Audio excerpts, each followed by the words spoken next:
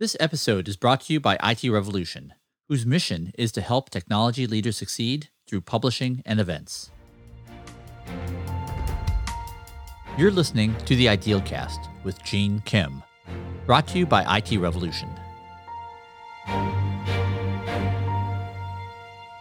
The last two episodes were with Mike Nygard, Senior Vice President of Enterprise Architecture and Platform Development at Sabre, and whose work I so genuinely admire.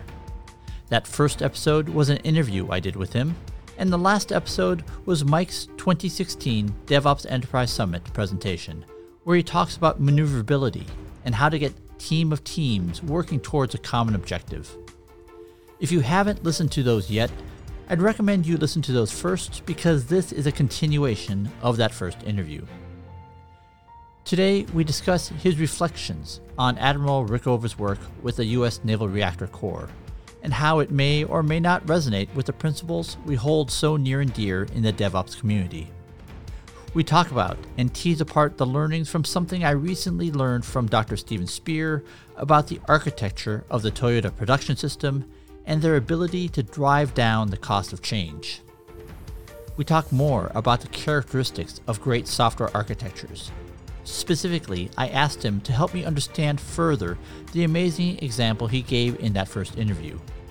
How can we tell when there are genuinely too many musical notes, to quote a phrase from the movie Amadeus, or when those extra notes allow for better and simpler systems that are easier to build and maintain and can even make other systems around them simpler too? And how so many of the lessons and sensibilities came from working with Rich Hickey, the creator of the Clojure programming language. As with every one of these episodes, I've listened to it many times because I was so dazzled by the insights, and several passages I had to listen to many more times so I could convince myself that I actually understood what Mike was saying. Okay, let's jump in. We start as Mike and I discuss his reflections on the episode I did with Steve Spear on Admiral Rickover and the U.S. Naval Reactor Corps. I did listen to the first of your two episodes with Steven Spear, and so I understand a bit more about what you were saying with structure and dynamics. I'm really enjoying it. I want everyone in my company to listen to that. Particularly the idea of emitting signals to allow coordinated action without requiring micromanaging every detail. That's really good. And then you were also, you started talking about team of teams, and I'm like, this is exactly the situation we're in. What was it, like 72 hours from sighting to capture? Like, yeah, that doesn't work. I also picked up several books about Admiral Rickover. I had been aware of who he was and that he did remarkable things, but I didn't know anything about him or the specifics of how he did it. So I'm finding that pretty interesting. In some ways, it's counter to the idea of DevOps because, Rickover wanted everything solved in advance. There's a story in one of the books about him having a bundle of envelopes with a rubber band around it. And when somebody came to him and described a problem that one of the nuclear subs was having in the Bering Sea or someplace like that, he went to his desk, went to one specific compartment in his desk, pulled out one specific envelope, and gave it to his subordinate and said, "Tell them this." And it was like 4 words written in there that solved the problem. And Rickover had worked out that this problem could occur. And he'd worked out what the correct solution was years in advance. That's pretty different from the sort of test and learn and trial approach that we tend to take. But there is a commonality in that he didn't allow any defects or workarounds to persist. Like, things had to be fixed. Okay, Gene here. I was so thrilled to hear Mike talk about his reflections on Admiral Rickover. And I'm going to jump in and state more clearly what I could not during the interview.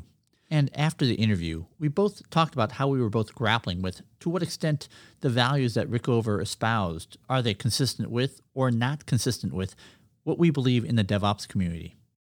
So there's a 1962 memo from Rickover that Steve Spear showed me. It's a pretty remarkable memo that I'm going to read to you. The context is people in the Naval Reactor Organization, or NR, granting waivers to their contractors from NR rules, which again embody the best understanding of the system as a whole. And it reads, "From time to time, I note evidence that NR representatives at field offices, such as a shipyard or laboratory, do not fully understand their primary mission. It is amazing to me how representatives new to these positions uniformly get themselves into the frame of mind where they conceive of themselves as intermediaries between NR and the contractor. That is, that their job is to judge who is right, NR or the contractor, and then make the decision on their own, in many cases not even notifying NR. In this way, the NR representative then becomes, in effect, NR's boss." All NR representatives are, of course, encouraged to state their views to me at any time, but it is not their job to assume my responsibility. Another and more serious mistake arises when the NR representative decides what he should or should not report to me. Frequently, he decides not to report things to me because he feels he can handle the matter better himself, or he is afraid that by notifying me of the situation, which is his job, I will take ignorant, improper action and upset the apple cart. Nearly all NR representatives have had inadequate experience to handle the important and complex tasks they face. I do not expect them to be able to make wise decisions on all matters by themselves.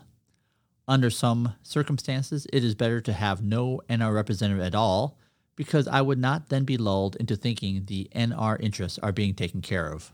Please bear in mind always that you are the NR representative, that you are to carry out the policies of NR, that you are not to judge NR or to represent the contractor to NR. To achieve the status of a true NR representative requires the acquisition of godlike qualities, but you can try. Signed, H.G. Rickover. Holy cow, it's an amazing memo to me in so many ways.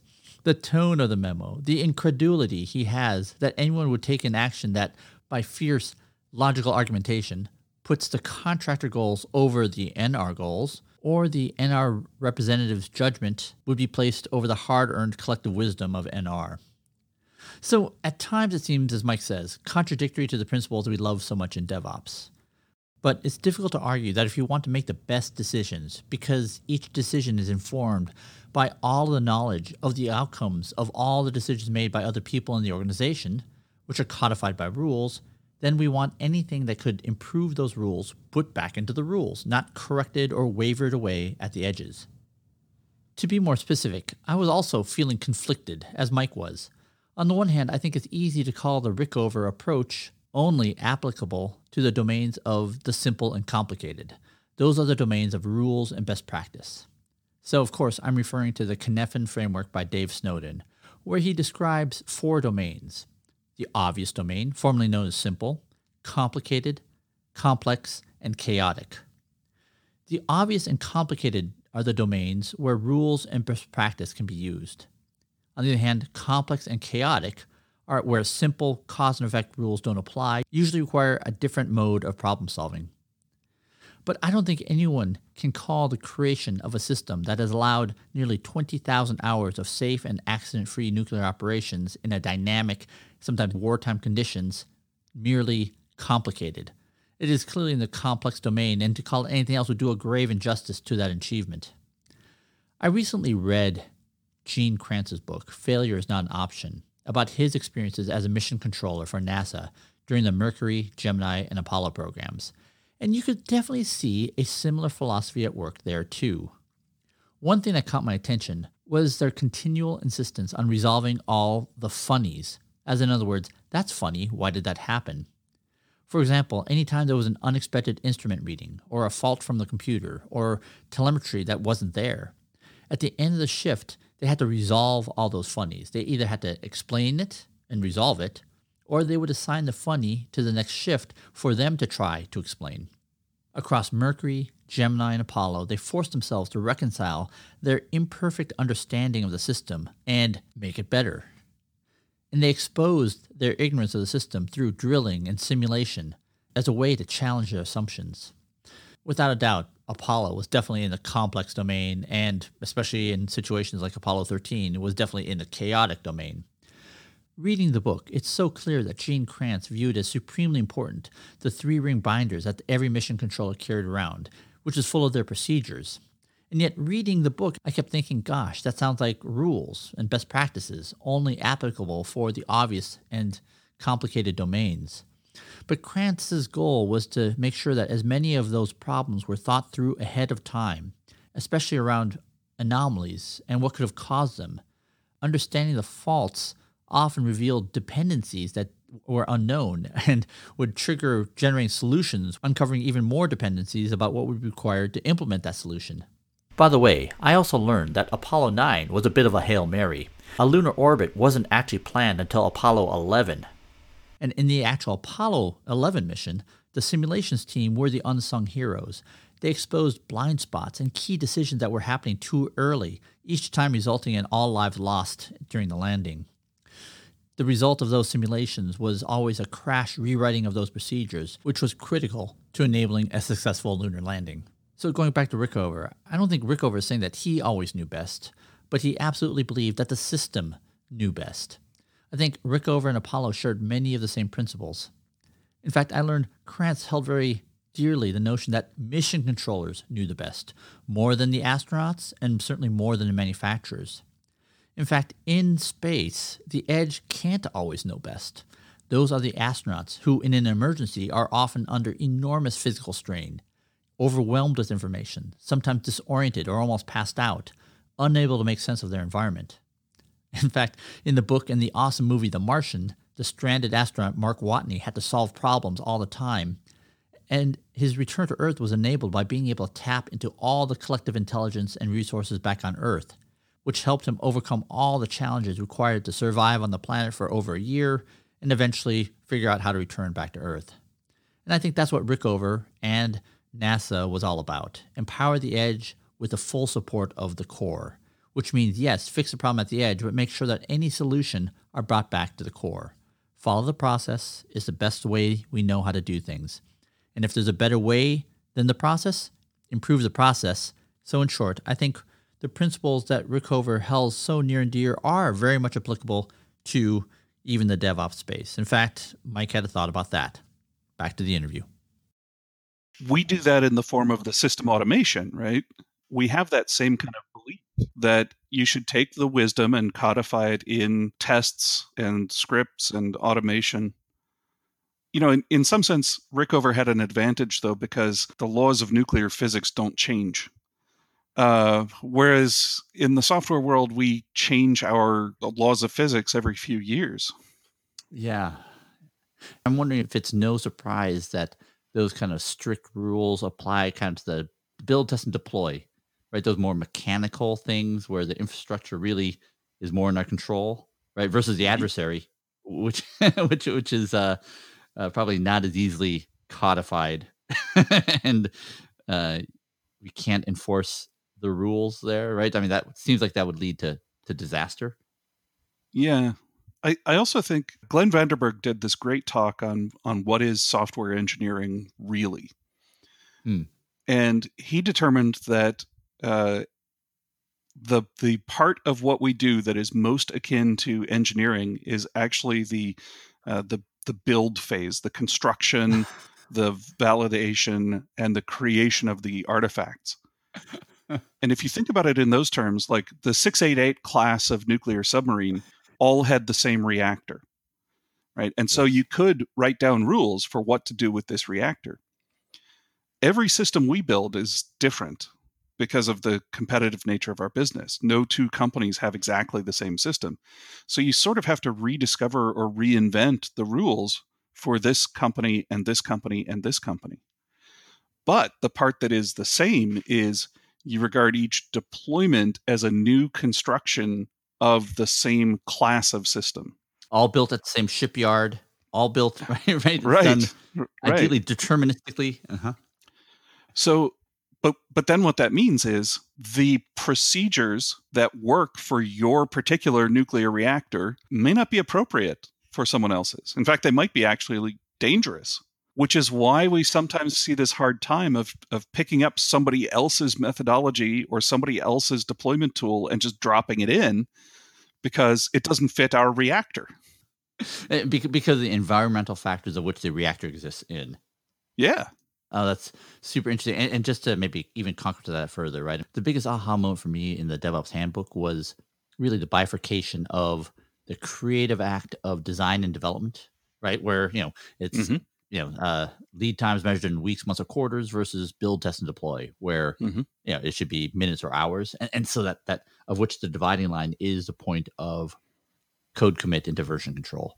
Yeah. And I thought that was really great because, I mean, even what you just said is the engineering part most akin to engineering is that build, test, and deploy phase, which one can imagine a Rickoverian adherence to the rules.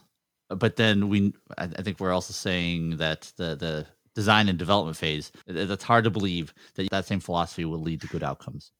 I think that's true. And I think Glenn would agree with you as well. Okay, Gene here. I'm inserting this literally at the last moment before this podcast airs, because I don't think I got it quite right here. The claim I'll make to revisit in a future episode is that there is something that Rickover, I think, would insist that we do, both in design and development, as well as in build, test, and deploy. Imagine a 4-quadrant diagram with 2 axes. One is the degree to which we standardize our work, meaning we document our work and then we follow it. And the other axis is the degree of which feedback is integrated into our standardized work. In other words, we write down what we think will happen when we do our work, we compare it to what actually happens, and then modify our standard work accordingly. In other words, the scientific method. So here's my claim. What Rickover, the U.S. space program in the 1960s, The Martian, and even DevOps, what we all have in common is this. We treat our work always as a series of experiments. We don't treat them haphazardly or by trial and error, but we treat our work as hypotheses. If we do X, the result will be Y, and if not, we seek to understand why. You find these characteristics of controlled experimentation everywhere. It's in the Toyota production process, the Alcoa business system, the Deming cycle of plan, do, check, act, the Boyd-OODA loop of observe, orient, decide, and act, and the lean startup of build, measure, and learn. And more tactically in DevOps, we do that every time that we write or run our automated tests. And for that matter, every time we run a command line program, it too is an experiment.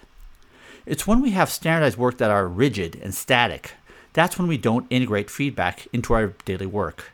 That's the standardized model that Dr. Amy Edmondson and Dr. Michael Roberto talked about, and that's how they characterized how the U.S. Space Shuttle program got into trouble, as discussed in an earlier episode with Dr. Stephen Spear. And when we have neither standardized work nor integration of feedback into standardized work, we're basically doing everything ad hoc.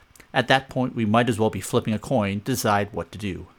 It sounds so funny, but sadly, this is often how our daily work is, where improvement of daily work is never done, where our lives are full of problem workarounds. To summarize, I think Rickover's philosophy are very consistent with how we like to work in DevOps. We document our work so that it is repeatable by anyone. We test that we get the outcomes we want. And if we don't get the results we want, we document how we modify our work and reperform the experiment. Okay, back to the interview. So let's go back to the interview, where you will hear me tell Mike a story that Steve Spear had only told me the week before. Part of me wanted to present a cleaned up version of the story to you, but I decided to keep the original so you could hear Mike's reaction to the story because it so much mirrors the incredulity I had when I first heard it from Steve. I'm going to share with you this other thing that Spear told me last week that I did the verbal equivalent of like tripping and like falling flat on my face because it was so riveting. So my question was kind of this notion of structure shows up in Toyota plants. I asked who in the Toyota plants is creating that organizing logic of how you the plant runs that results in these amazing dynamics. And he doesn't. Nobody in software, right? His theory is maybe it's because you do it every 2 years, so there's this discipline. In manufacturing plants, one is stood up every 15 years, right? So nobody really has. It's not really in anyone's job description, not the chief engineer, not everybody. And I find this a little bit preposterous. But then he told me the story. So he said, like in the mid 90s, he went to visit a Toyota plant with his mentor, Kent Bowen, at Harvard Business School, and a VP of manufacturing at a Big Three plant. And one of the things that they were showing off at Toyota was the fact that they did 60 line side store changes per day. So I didn't know what that was, but so at every work center, it's basically the racks where you store all the inputs, right? So they're Okay. changing that 60 times a day. And the VP of manufacturing from the U.S. auto manufacturer said, "That's crap. That's bullshit." So I asked, "Wait, what does that mean? Is that that's a bad idea? That it's absurd? It's crazy? Or it's impossible. Uh, it's impossible." Exactly right. Disbelief. And he said, "We tried 6 and it shut down our plant for 3 days." Okay. And so it evoked kind of like, I think what many people, how we reacted when we heard the 10 deploys a day at Flickr, right? The Alspa Hammond presentation. My first thought was this is a clickbait title. There's no way. Right. This is like some phony definition of deploy. Right. That's bullshit, right? I tried 1. Yeah, we were trying to do 3 a year and it was shutting us down, Right. Gene here, brief break-in. I just wanted to make sure that you caught that reference. I was referring to the famous 2009 presentation by John Alspa and Paul Hammond about how they were doing 10 deploys a day, every day at Flickr.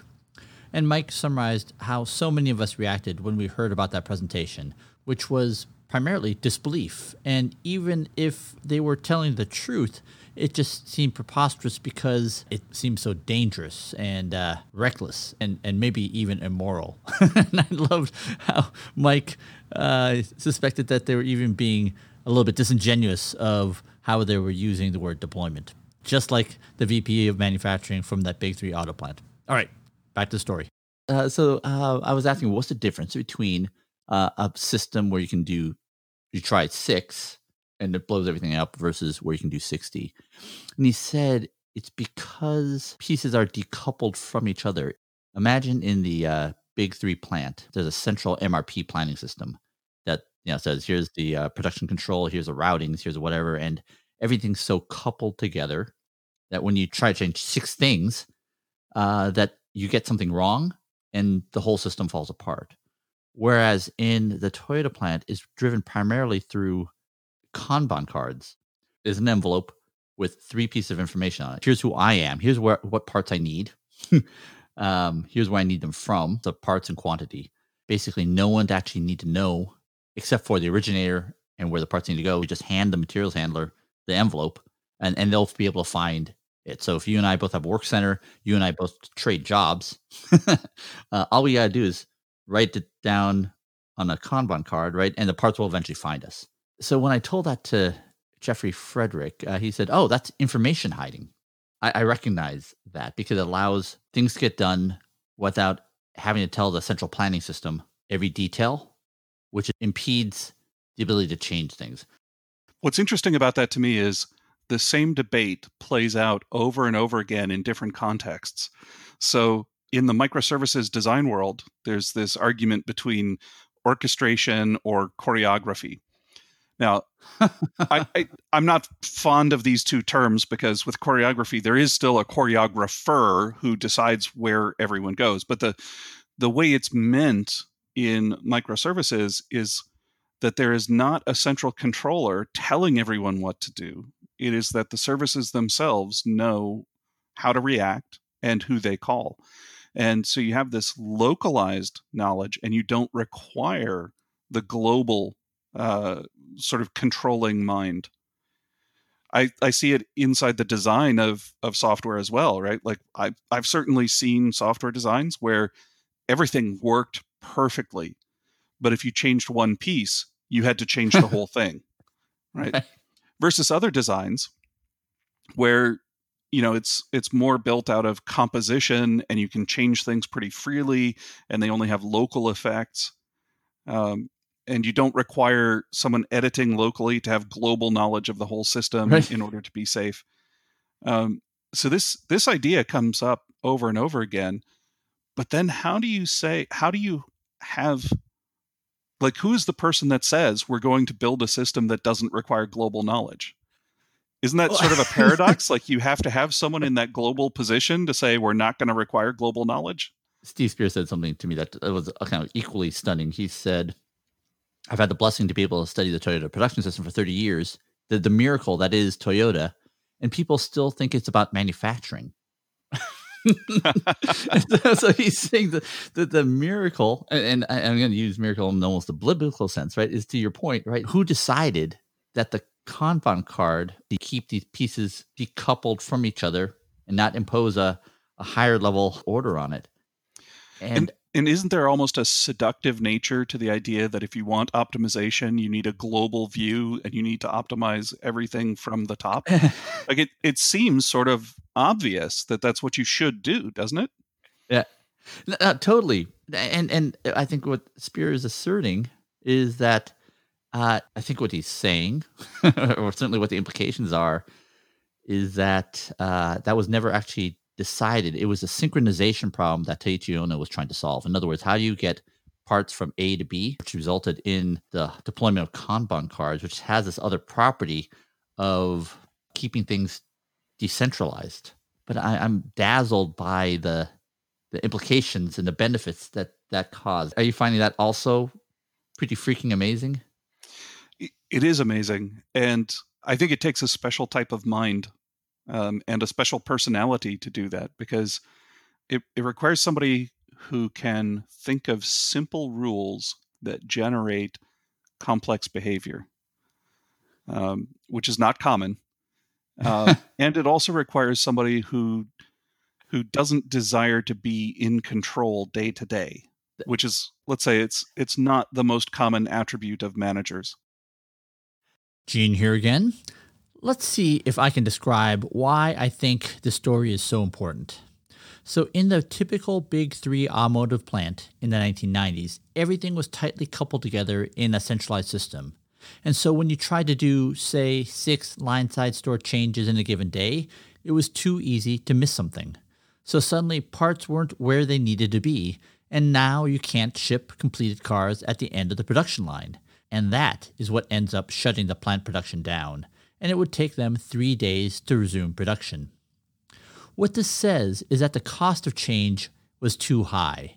In other words, there are genuine changes they may want to do, but can't, because the potential consequences were too grave, causing too much chaos and disruption. And so therefore, the organization is unable to do the things they need to do.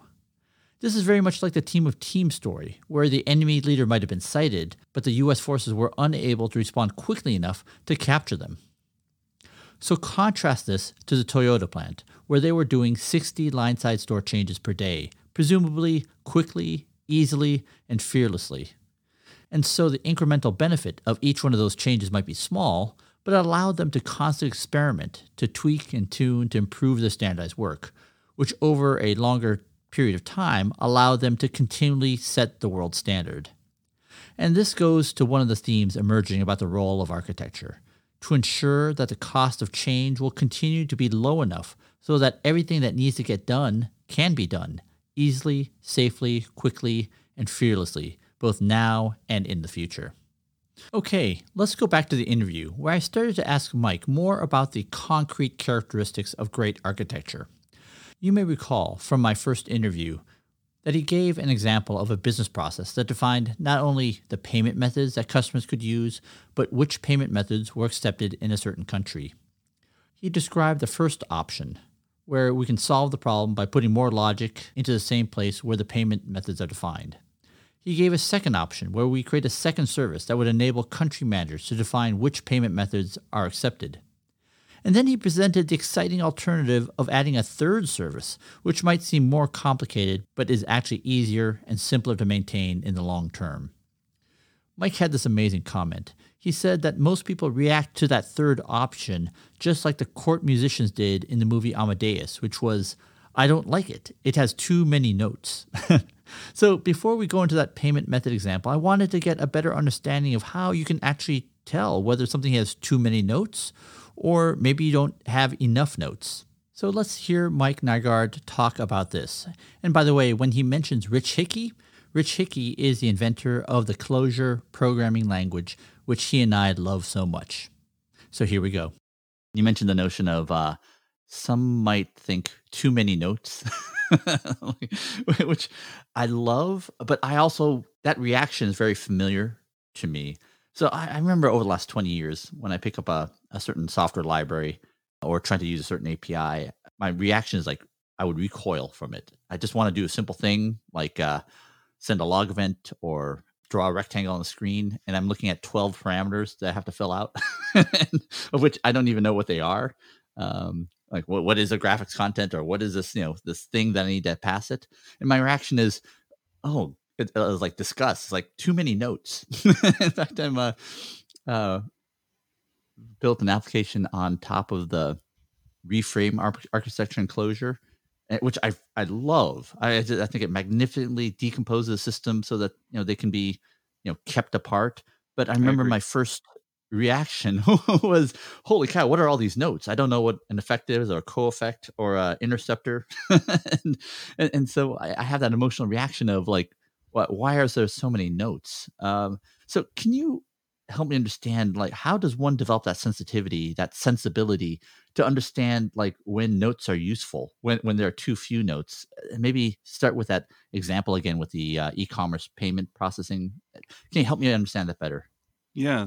Well, one way to do it is to work with Rich Hickey for several years, which I had the privilege to do, which is a way of saying, one way to develop that sensibility or taste is to work with somebody who already has it. Um, that shoulder to shoulder learning is always kind of the best. Can I interrupt you with one quick question? Have you had that as well, where you look at something and yeah, you're like, "Holy cow, that's a lot of notes to have to get my I arms around." absolutely can. In fact, my first reaction with Reframe was, I just want a database field on the screen. Um, one of the things that I had the opportunity to do was work in Objective C and a little bit in Smalltalk. And they have a very interesting approach to one of these things. If there is a method that takes 12 parameters, there will also be one that takes 11 of those 12, one that takes 10 of the 12, and all the way down to the simplest possible thing. So, if you wanted to just draw a rectangle, the simplest method would take a 4 points, right? XY1, XY2. And so, in a sense, the parameters, Smalltalk and Objective-C used named parameters. So the set of parameters was a little bit open. You could provide anywhere from the minimum up to the maximum with some optionality in there. And this is one of the things that that I learned from Rich is making your parameters an open set provides a lot of benefits. So if you say, I take exactly these 6 parameters and the use case changes, say we're talking about distributed systems where you can't easily refactor across the boundary. Now, if I need a version with the 7th parameter, I either have to change everybody all at once and deploy everything all at once, or I have to add another API method that takes the new 7th parameter. Well, if I just take a map and I don't enforce the parameters sort of at the boundary, but at just one step beyond the boundary, sort of validating that I've got a payload I can operate with, well, then I can add a 7th parameter quite easily, and I can start looking for it. And if no one is sending it to me, okay, I just behave in the old way. If I start to receive it, great, I can use it and do the new thing. And so there's this idea that expansion is safe when you're using open sets. So this is one way to get around the problem of proliferation of things that are almost the same but not quite the same. I also have a few sort of rules of thumb that I apply. In one of my talks, Architecture Without an End State, I talk about this rule that says augment upstream and contextualize downstream. What that really is referring to is upstream and downstream in terms of data flowing through your system. So data in this case may be requests from users. It may be, feeds from outside, but you receive data in kind of, a basic form. And what some systems try to do is immediately reject some of that data. So, filter out entities that we think don't fit our schema. They try to decompose it into a relational format where we're fixing the cardinality of relationships. So, part whole relationships are like 1-to-1, or one-to-many, and changing from a one-to-one relationship to a one-to-many is hugely disruptive, right? And so almost the first thing you do is you take this data coming in and you say, whatever fits into my schema is real, and anything that doesn't fit my schema doesn't exist. That's already contextualizing. You're throwing away information. What I prefer to do is take in all the data and say, this data is real, and somebody somewhere downstream might be able to work with it. This is part of my war on required attributes, for example. So maybe I don't have all the attributes needed to put an item on the online storefront and sell it and ship it and deliver it, but maybe I have enough to show it to the marketing people who are going to slot it into a category and start making it useful, right? And then as the additional attributes are available, then we can use them. So the context about what I can do with those entities really is determined by downstream systems, not the upstream. What the upstream can do is mix in additional information by joining to other sources, by applying inferences, and adding fields. So you go through this expansion phase upstream, and then as you propagate downstream, different systems get to apply their policy about what they can do with it or what they should do based on the attributes they see. But I was wiping tears from my eyes. Like, I had a sort of visceral reaction was you were talking about this when you are coursing kind of data. When I take data in, and I am often guilty of changing data to fit my parochial needs in that function, and destroy data and make it not available to someone else. I mean, that's and then don't you regret it later on when they need it or you want to do something else? Right. So the notion that really what should be happening is you can add to it, but you really should not remove things so that other people can't use it later. Right. Yeah. I love that. And that rich hickey notion of you can accrete, but you can't take away, destroy. Take away, right? That suddenly seems even more important. And so, what other parts are there to the sensibility of too many notes versus too few? For example, I'm intrigued by your reframe experience as well, right? I think we both have a tremendous amount of admiration for it, but that feeling of all you want to do is put something from the database on the screen, and there's 4 component pieces that need to be understood to even write your first event handler. What distinguishes that from the too many notes problem? So I'm hesitant to say anything that would be critical of Reframe because I think they've done a great job. The documentation is some of the best I've seen. It's very explicit about everything. I want to separate the getting started experience from the day 2 experience. So you know we've all had situations where the initial on ramp is pretty tough, but then the rewards are high, right? At closure, in my case, we can build better on ramps, right? So you can create templating tools, you can create project generators that give you stuff. You could imagine adding some macros in your dev workspace that would create for you the pieces that Reframe needs. And then you only need to sort of unpack them and care about them once you have to make variations. In terms of the too many notes, one of the other kind of recurring patterns I see is this difference between the archetype and the instantiations. And I'm trying to be careful about terminology because I see this pattern happening in a few places. I've been in, say, Java code bases where there are a high number of classes which only ever have one instance.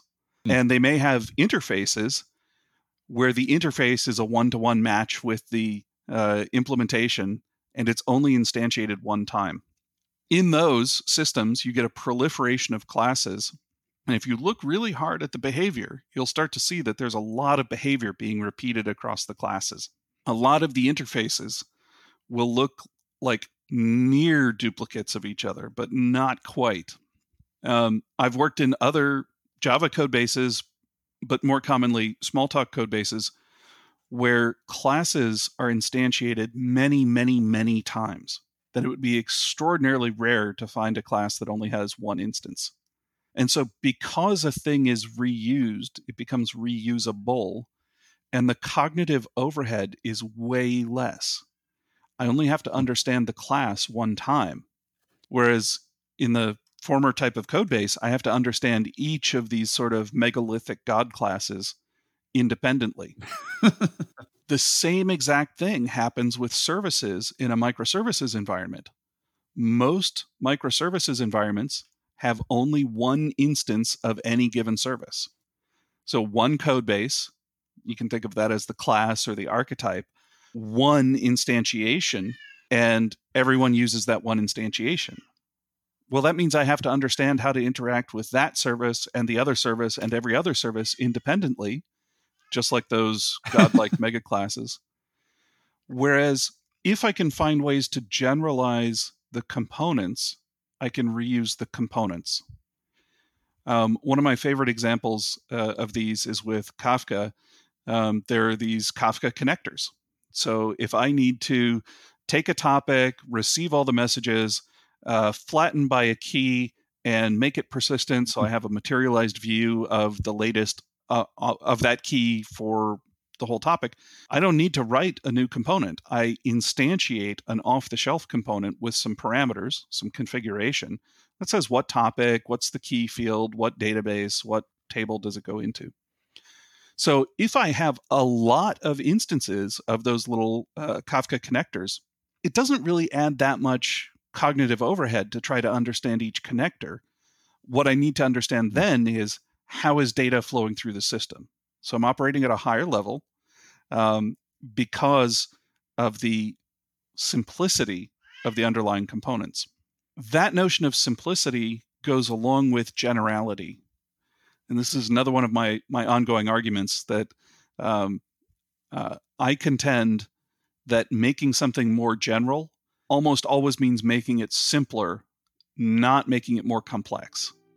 You don't achieve generality by adding every special case possible. You achieve generality by removing all the special cases.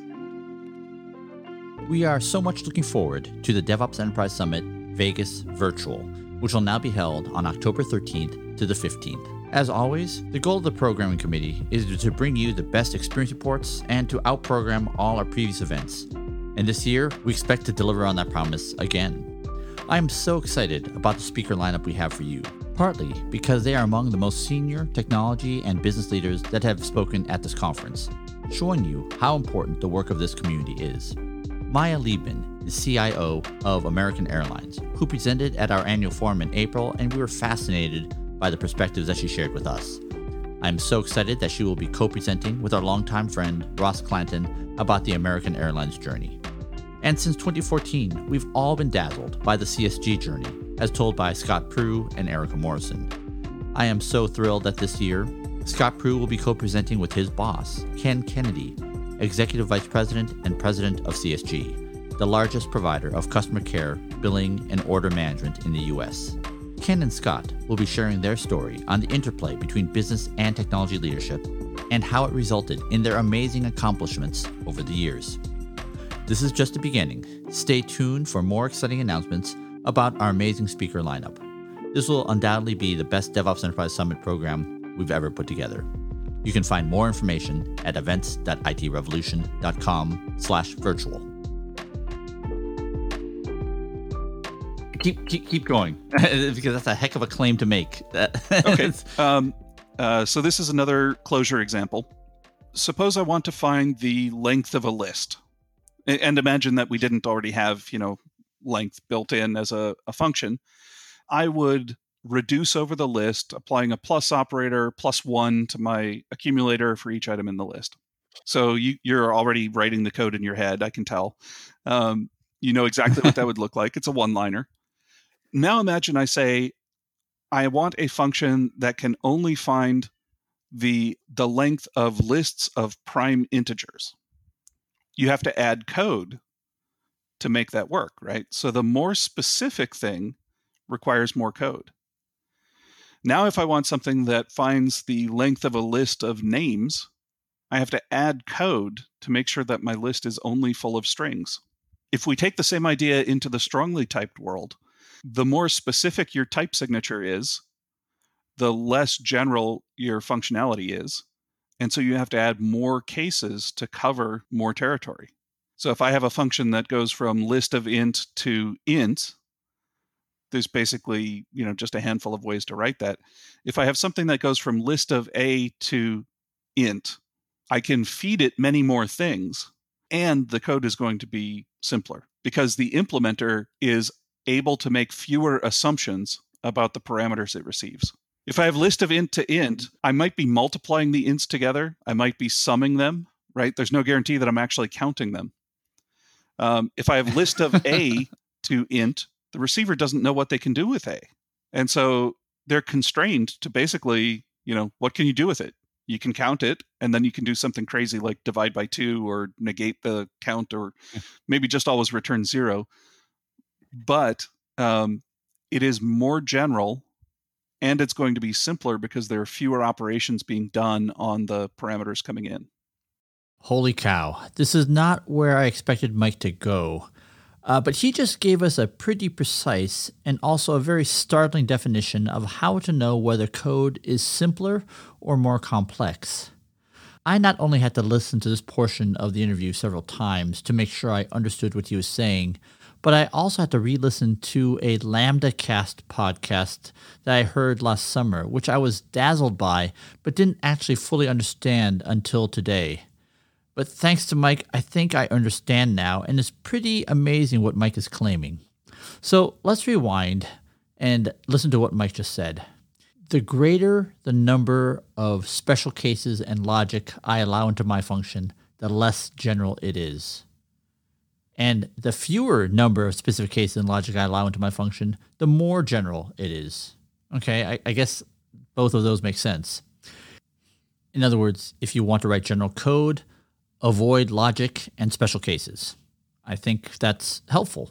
He then went on to say, the more general the type signature of my function is, the fewer operations that can be performed on them. Conversely, the more specific the type signatures are, there are a greater number of operations that can be performed upon them, and the less general the functionality is. Okay, this will take a little bit of explaining, and I'm going to put a link in the show notes to that entire episode of LambdaCast, which is on this very topic, which is hosted by the very brilliant David Kuntz. David Kuntz says, with every increase that you know about the types, you have less certainty about what the function can do. So if you know nothing about the types, you actually know everything about what it does. And so this following only applies to pure statically typed functional programming language like F#, ML, and Haskell, but it's still an astonishing proof point.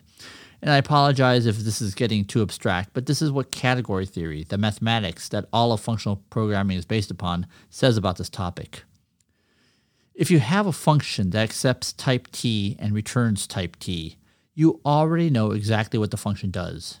The only thing that a function can do is return exactly what you gave it, because if you don't know what type T is, you can't make a new one. Nor can you modify it because you don't know what operations can be performed upon them. And therefore, the only valid value it can return is what you gave it. In other words, in the scenario where you know nothing about the type, you know already everything about what it does. Okay, let's now consider the situation where you know everything about the type. You now know nothing about what the function does. Here's a proof. Suppose you have a function that accepts type int and returns type int.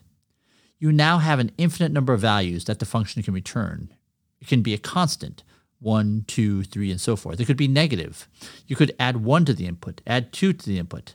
So basically you have an infinite number of values that it could return, and so you really have no idea of what it actually does from looking at the inputs.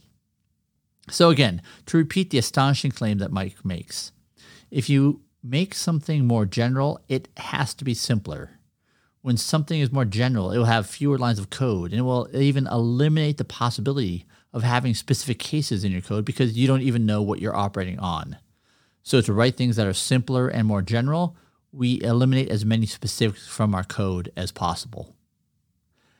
I got to tell you, wow, that is a pretty big idea. Okay, let's keep going. Let me use another concrete example. I don't have a mathematical proof on this, but I have a lot of examples. This one is actually a debate that I've had inside my company. And I was being provocative, and it triggered a lively exchange of ideas. We often need to find the location of things on Earth. So, we're in the travel industry. It's useful to know in which city the airport called ORD exists, because sometimes people care about going to the city rather than the airport. And so we need to know that. Well, we can write a service that will take an airport code and return you the lat longe of the airport code, right? Now, in order to write that service, somebody has to feed me with the data about airport codes, what they are, and either the same source feeds me the coordinates of those airport codes, or maybe I get them all as one delivery. Well, when I receive a request, what's the first thing I'm going to do in such a service? I'm probably going to look to see if you've given me a real airport code or not. So I'm adding code to validate that the parameters are legit for the type. Yeah. Then I'm going to go make a query to find out where it is. And maybe I'm going to do a radius query, with lat longe to find nearby points of interest. And I'm going to return you, a place or a set of places. Let us now suppose that I also need to locate hotels. Should I write another service to locate hotels? My gut feeling is probably not. That seems like a concretization that is not necessary, since you're already doing location points of interest.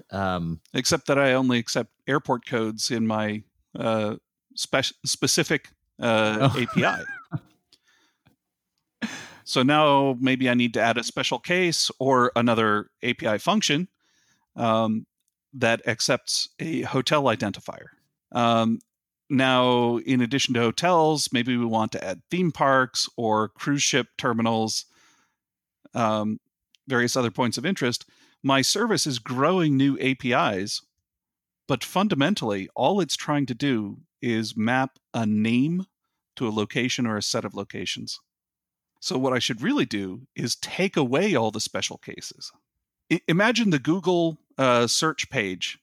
If you had to tell Google, if you were searching for a phone number or a zip code or the name of a restaurant or the name of a book or the name of an author of a book or the name of a movie adapted from a book.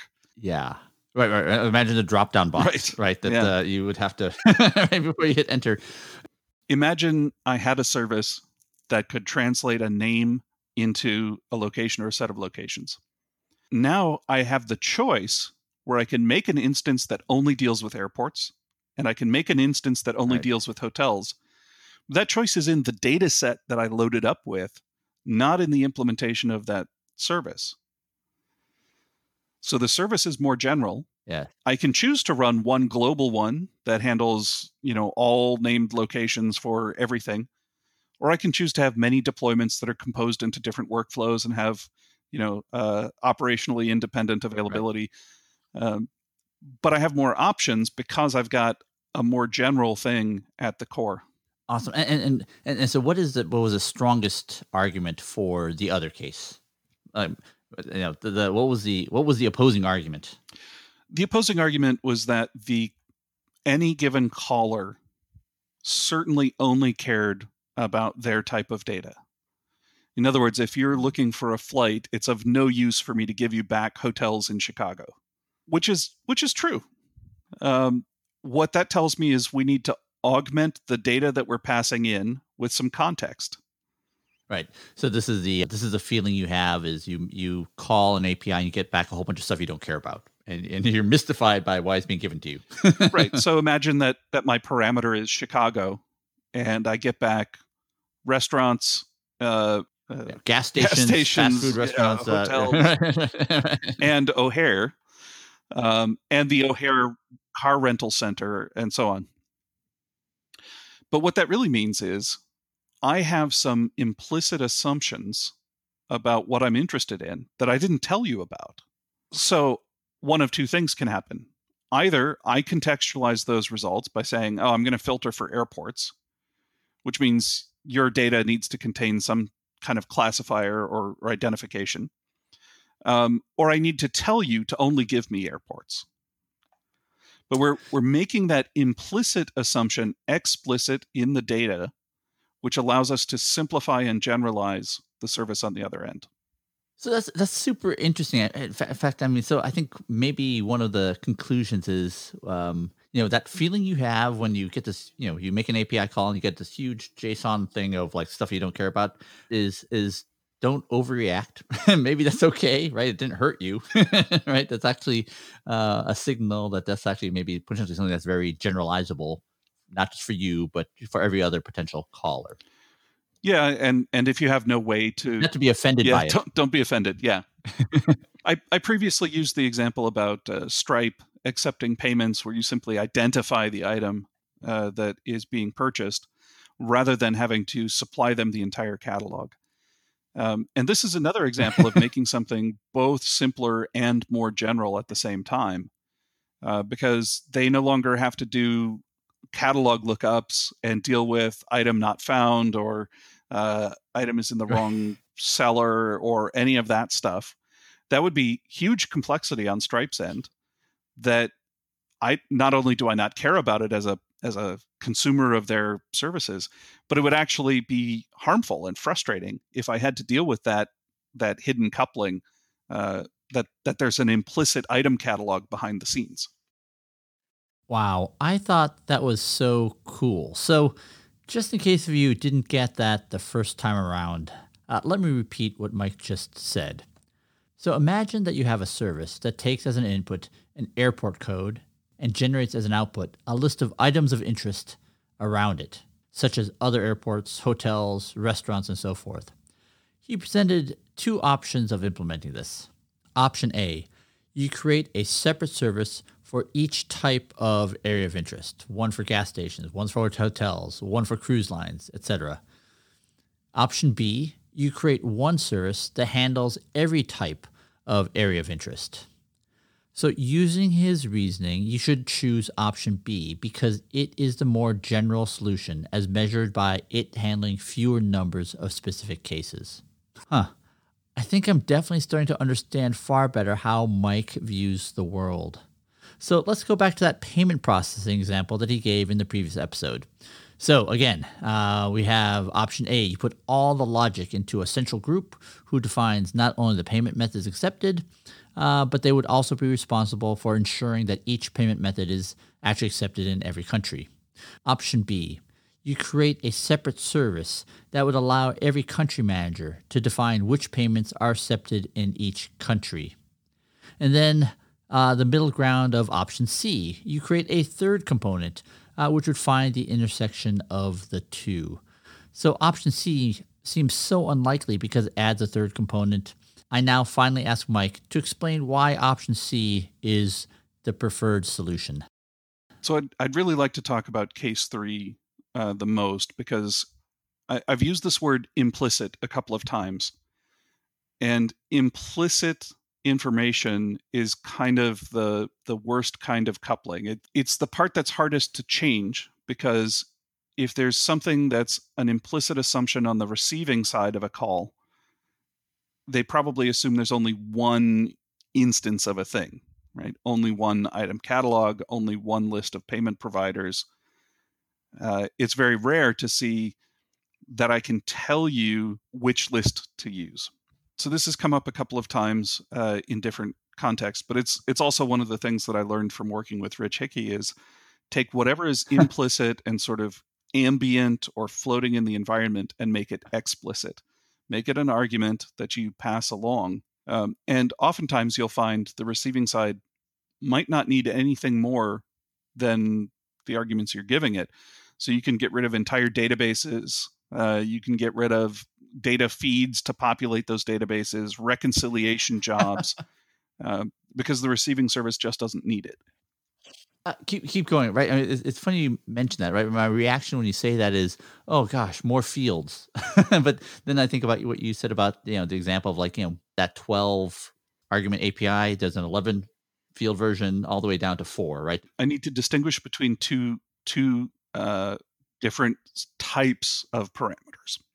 And I'm going to start with the micro scale. And I'll illustrate this by contrast.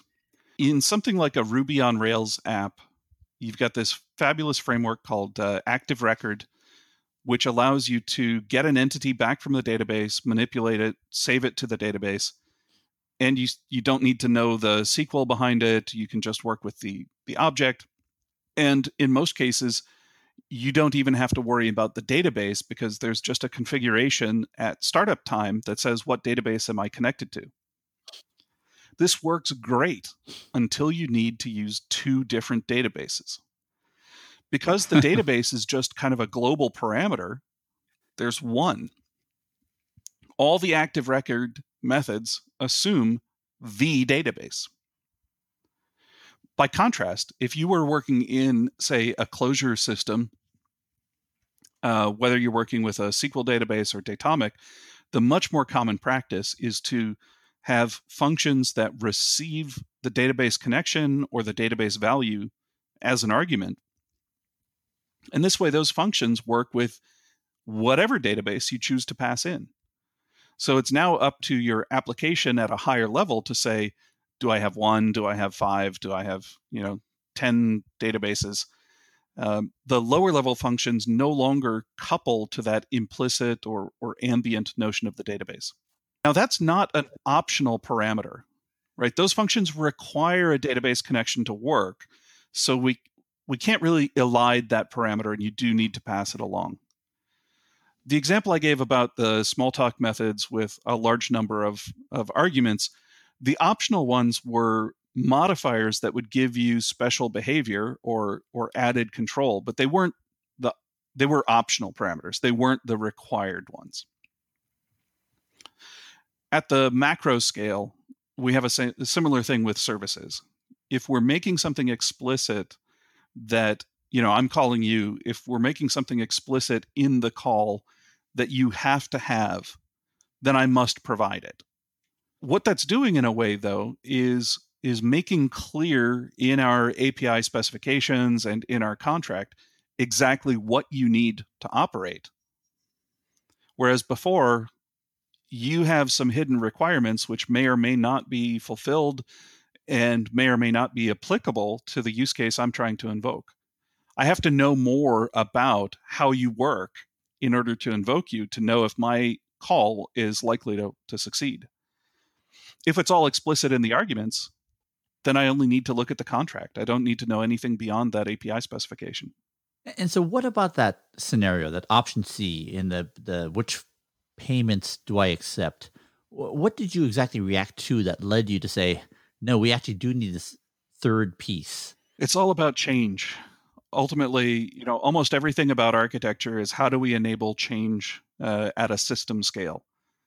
So if we have the centralized case where there's a master that understands what every payment provider is in every geography or country, we're going to have a lot of churn on that, right? Like we're going to constantly need people to update that. And unless you've provided it with a super good API for allowing changes to be added from lots of different places, you may be dealing with code changes almost on a daily basis. Now, we can deploy it. That's no problem. The problem is the attention and the backlog and the queuing time to get that change into that shared master component. So this is like the VP of manufacturing from the big three auto manufacturer, right? It's like that centralized control. One person needs to know all the information, right? And then everything is reliant upon changes there. Okay, got it. What we'd really like is for the business unit in each country to make their own deals with payment providers that operate in that country. Or if we've got transnational payment providers, maybe we make the deal globally for efficiency, but we want that flexibility. We want local adaptation for culture, for example. Not everyone views PayPal the same way around the world. Not everyone uses WeChat to pay for things around the world, right? So we want the people with the local context to be able to contextualize, to make those deals, to set up the capabilities. and then sort of inform the global system rather than having, the need for coordinated change on both sides of this interface. And just to kind of argue against that one, by the way, my reaction was like, "Oh, transnational payments. Oh no, Yeah, who invented that?" Right? That's like, maybe a bunch of listeners broke out in hives just now. right? That's found that kind of startling to hear. Uh, so additional complexity that certainly wouldn't have shown up in my first version. Well, so the challenge with option 2 is that it's not only the payment providers that are in question, because we particularly operate as a marketplace with two sides. We have to think about both the seller and the receiver, and both of them may have something to say about what payments will be acceptable. We have to be able to process it in the currency in the region, and it has to be something that's acceptable to the supplier of services who will be receiving that payment. And so when you're trying to do that kind of matching, somebody somewhere has to take two sets and find the intersection of those two sets. And the essence of my third option is, let's do that intersection late by having, one side provide its set in the request data rather than having it all, pre-configured and predefined. Just provide it in the request data, and then when it finally reaches the endpoint, that's when you do the intersection. And there's something so gloriously right about that third option. But I'll be honest, I didn't. The red flags didn't go off as you were describing that. What is that? What could go wrong if you have all that logic happening? In the option number 2. What's so hard about having that matching happen in that service?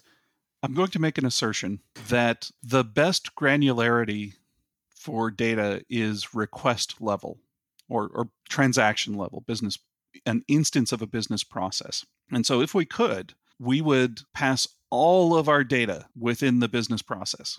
I mean, all of it, because then it can change from one request to the next. So all of our rules, all of our policies could change from one request to the next without requiring code changes. All of our, catalog and item data, all of our approval levels, what have you, everything. Now, of course, I'm sort of postulating an impossible universe, right? Because we know that we can't carry all that data with every request. The size of the request payload would be ridiculous, which means every piece of data we're storing in advance to make decisions is a performance optimization. My assertion about that then is, because that's a performance optimization, it generates complexity as with any kind of a cache. So you can think of a lot of our databases as caches where we are, providing a key like an item ID or a carrier code or something along those lines. And we've got cached business rules or policy data or something along those lines. Well, every cache needs refresh mechanisms, update mechanisms. You need to monitor your success rate and so on.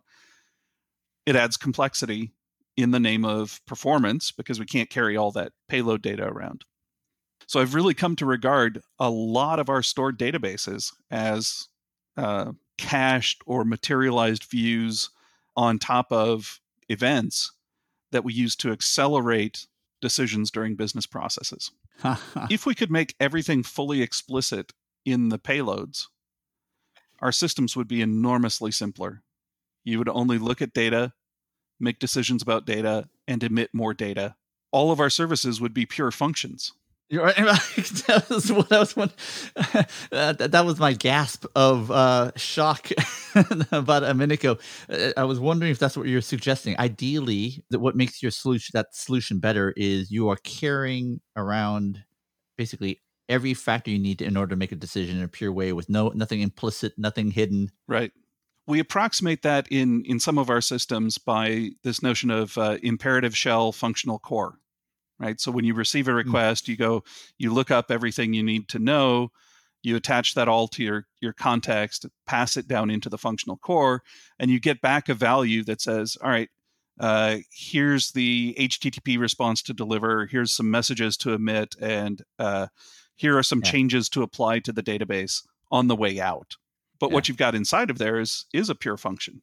Well, a lot of what I'm trying to do in macro scale architecture is extend that idea and say, how can we further apply functional concepts like pass values, not references, be explicit, not implicit? How can we apply those concepts at the level of services in an enterprise scale?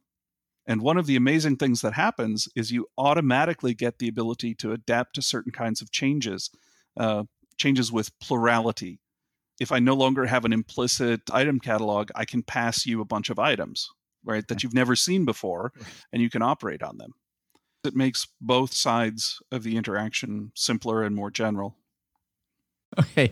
You could actually hear me gasp a couple of times as Mike was talking because I started to wonder if he was actually going to make the claim he did. The critical part of what makes Option C better is that it makes both components in Options A and B more general and simpler, and that Option C could be done as a pure function. So that term, pure function, comes from the functional programming domain. Pure functions are the notion that functions must be referentially transparent. In other words, for any given set of inputs, you will always get the same outputs. This can only be true if there's nothing implicit, no global variables, no backend data stores that's querying. In fact, what often makes a function impure is that it uses the current system time, which of course will be different every time the function is called. Instead, time must be passed in as an input. So when you do this, you end up with systems that are dramatically simpler to not only implement, because you can test them without any of the other system components being present. For those of you who saw Scott Havens present at DevOps Enterprise Summit in 2019 on the work that he did at Walmart and Jet.com, this is exactly what he built to handle the entire supply chain systems for Walmart. I'll put a link to that talk in the show notes, but I'm happy to say that I've already interviewed him for a future episode of the Ideal Cast, and he will talk at length about this exact topic. I think this is all so amazing, and I am so happy that I finally understand why Mike's third option is obviously the best option. Okay. Back to the interview. And by the way, when you hear me say something that sounds potentially disparaging about monorepos, it is absolutely not meant that way. I love monorepos, and I love and am in awe of how Google has used them for almost all their internet-facing properties. So it's funny that you brought up Rich Hickey, because the question that I was dying to ask you is, what is it about Rich Hickey and Clojure? One of the things that I got a chance to talk with him at the last Clojure Conj, one of the last conferences I went to before the lockdown, and something that just clicked for me was that he seems to be viscerally aware of coupling.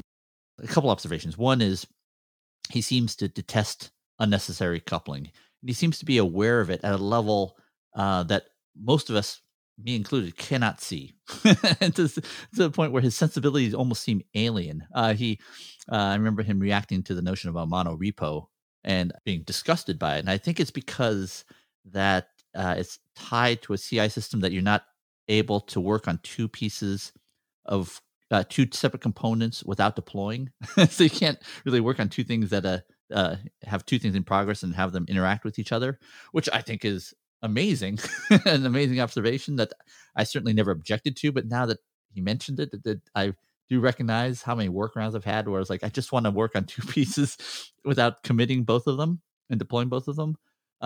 His notion of classes being coupled to each other was actually one of my big aha moments in this Java 1 presentation. I mean, so what is it? Could you validate that sensibility, and why are those couplings bad? I think you've described it.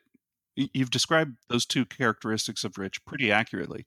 One of the things I learned from him was how to spot coupling that I had previously not seen. The things that appeared to be atomic to me, he regarded as compounds that could be decomposed. And I'll give you an example. When we talk about OO programming, Clojure gives you the characteristics of OO, but they're a la carte. Whereas a class couples together a protocol and an implementation and some state. And in Clojure, you can separate all three of those and handle them however you like. You have the option to compose them together however you like. And I had this discussion with Rich many times about actors and whether it made sense to include actors into Clojure. And maybe after the third time, I finally got what he was saying. An actor is a compound. It is behavior plus state plus an inbox that somebody's managing. You have exactly one inbox. You don't have the choice of multiple inboxes. You have exactly one outbox. You don't have multiple ones. And so an actor has already made some decisions about bringing together constructs. Everywhere that I just said and, Rich would take those apart and supply each of them independently. So you have channels, you have ways of managing state, you have ways of managing behavior.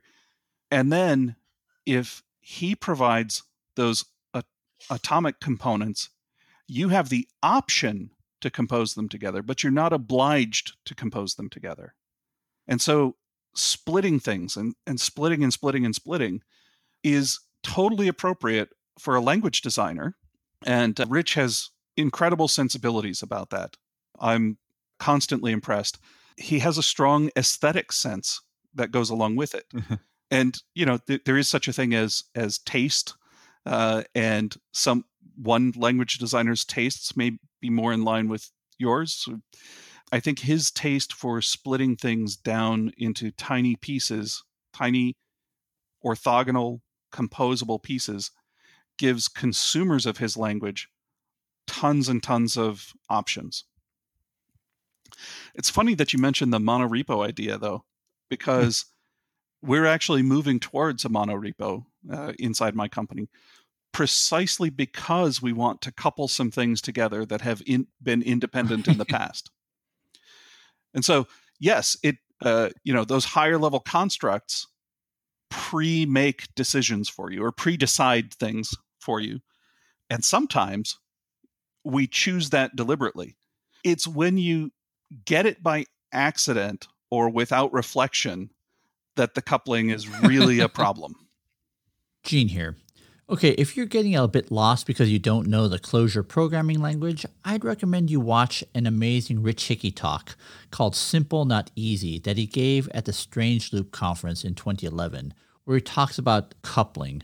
And this is where I learned about the term complected, which shows up so prominently in the Unicorn project. Those concepts from Rich Hickey are at the heart of the first ideal, the whole notion of locality and simplicity, the desire to keep components of a system from being complected together. In Rich Hickey's talk, he talks about splitting apart the notions of identity and state and interfaces and time and namespaces and functions, data structures, and all the benefits afforded by doing so. And when Mike Nygard mentions agents, that comes from the agent construct popularized by the Erlang programming language used for concurrent programming. Okay, the second thing that I wanted to mention is that coupling is neither good nor bad. As Mike was saying, it's only when it is accidental or when there's too many implicit assumptions that when it can hurt you. So when you go to a restaurant, typically you want a meal, not all of the ingredients put into a sack and left for you to assemble. And often that's the right thing to do for our customer. But we've all been in a situation where we don't want the entire meal or we don't want the entire piece of furniture. We just want one bolt or one screw. And we shouldn't have to order a whole new bookshelf just to get that one screw. All right, back to the interview. And so what do you think those sensibilities of, breaking things down into these small orthogonal pieces, to what degree is that generalizable or reinforced kind of your sensibilities for thinking about macro systems? I would say I'm continuing to explore how those ideas work at the macro scale. We have this challenge of metaphors when we talk about service-based infrastructures or service-oriented architectures or whatever acronym you like to apply. We try to say it's like a collection of objects that are distributed, except you don't want to make too many calls because there's a lot of overhead, right? And sometimes the object's just not there when you try to talk to it. Oh, well, okay, so it's not that much like objects, right? We don't enforce type signatures on calls. You can make any kind of call you like, and it can respond with, catalog of Weird Al music if it feels like it, So you don't have byte level syntactic enforcement like you do with objects. So it actually, the more you look at it, it's not really very much like objects. Okay, so maybe it's like actors. So you pursue that path. No, it's not really very much like actors either. Eventually, you start to realize, no, these service-based architectures are really their own thing. They have their own properties, their own characteristics.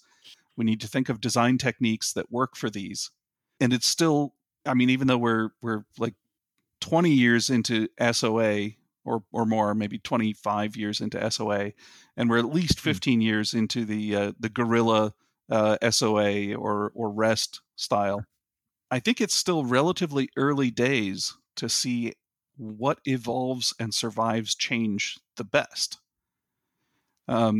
We had stories from Uber a few years ago about how they had more services than engineers, which probably meant they had some orphan services that no longer had anyone who knew what they were or what they did or how to deploy them. Well, now we see stories from Uber about now that they've stopped their hypergrowth scaling and sort of flattened off on their employment curve. Now they're kind of pulling back from that and saying, well, we're going to take collections of services and put them behind a facade that represents a higher level aggregated behavior. I totally get that. That's a very sensible pattern.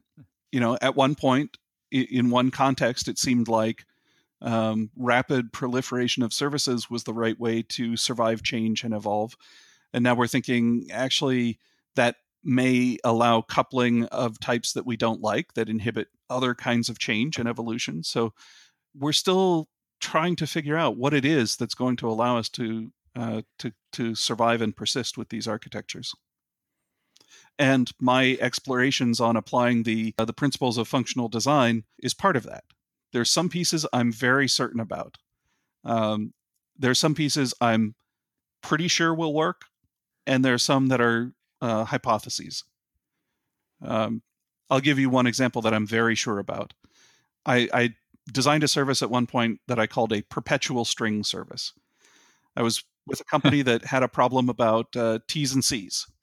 So they needed to make sure that when a user came to the site, they had agreed to the latest terms and conditions. This was a SaaS e-commerce company. So they had a table with all of the shop IDs and what version of T's and C's, the date that the T's and C's had been agreed to. But they weren't keeping the old versions of T's and C's.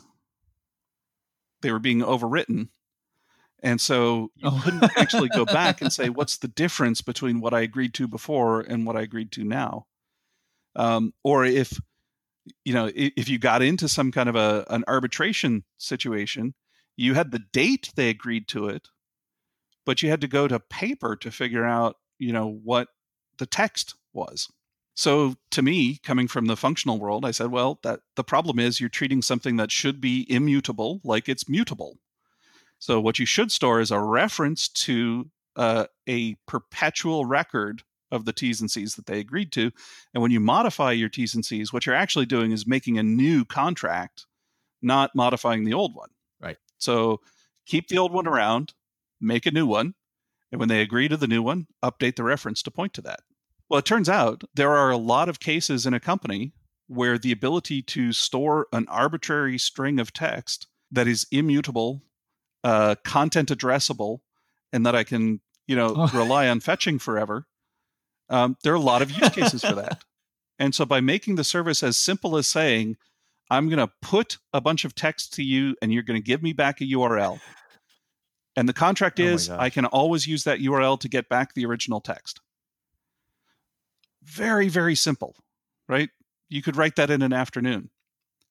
Enormously useful in a lot of different situations.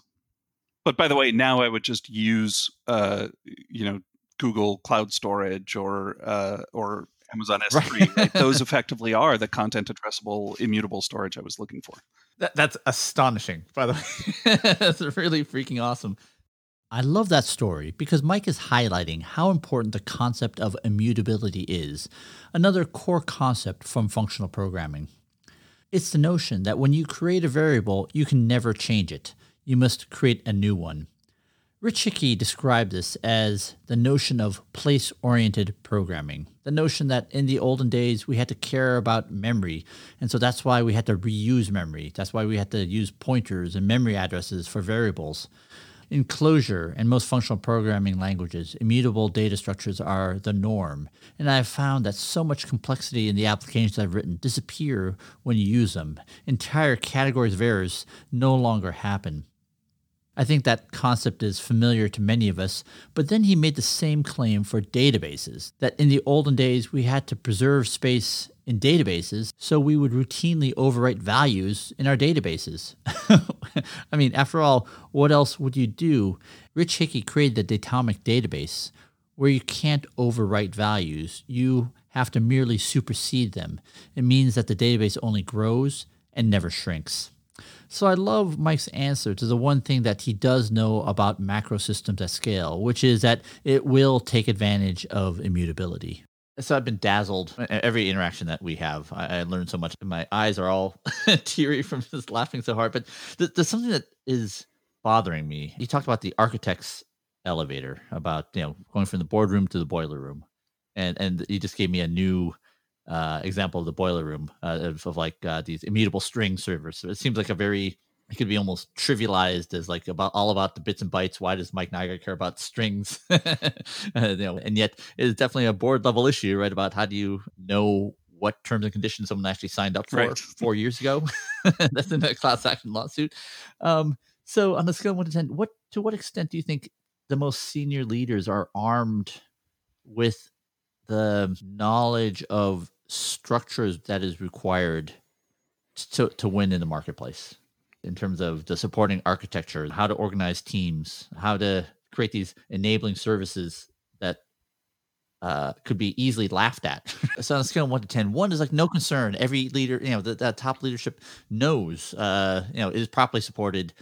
10 is like, grave existential concern about, in most organizations, leadership is not armed with that level of knowledge or sensibilities.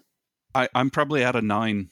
I Yeah. think that there are exceedingly rare companies where executive leadership and board level leadership has an understanding of these issues.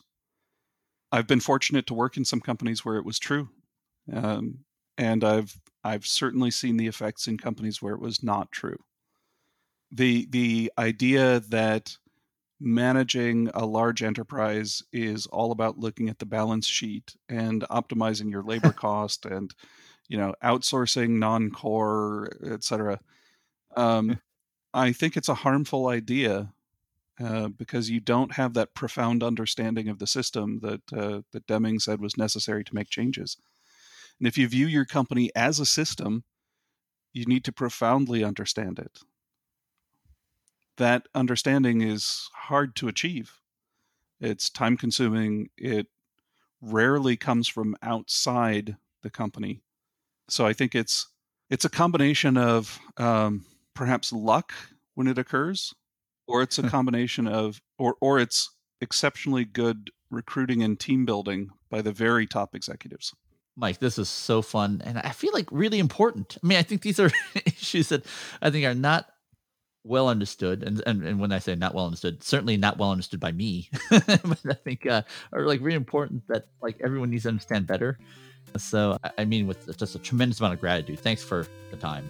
I enjoy talking to you enormously. It's fun every time. Wow, that was such a cool interview, and one of the most challenging to fully process, comprehend, and explain. But I think the topics that Mike covered in this interview and the last one are so important for any organization aspiring to win in the age of software and data. I'm so grateful that I got to learn so many of these sensibilities we talked about today by watching as many of Rich Hickey's talks that I could find and by programming in his language Clojure, which forces you to program according to his sensibilities. So if any of these things interest you and you love programming, I recommend you try Clojure out. In the show notes, I'll include a link to my blog post, my love letter to Clojure, which has a list of my favorite aha moments and how it's reintroduced the joy of coding back into my life. In the next episode of the Idealcast, I'll be interviewing David Silverman, CEO and founder of CrossLead and co-author of the amazing book Team of Teams, which has been a topic of conversation in every episode we've done. I'll also have on Jessica Reif, who is Director of Research and Development for CrossLead, where she leads their education efforts, which have been delivered to over 20,000 leaders. And I'm so delighted, like so many of us, Jessica Reif comes from a software background. This is an amazing interview where we learn about the story behind Team of Teams and the lessons that leaders must learn from it. See you then.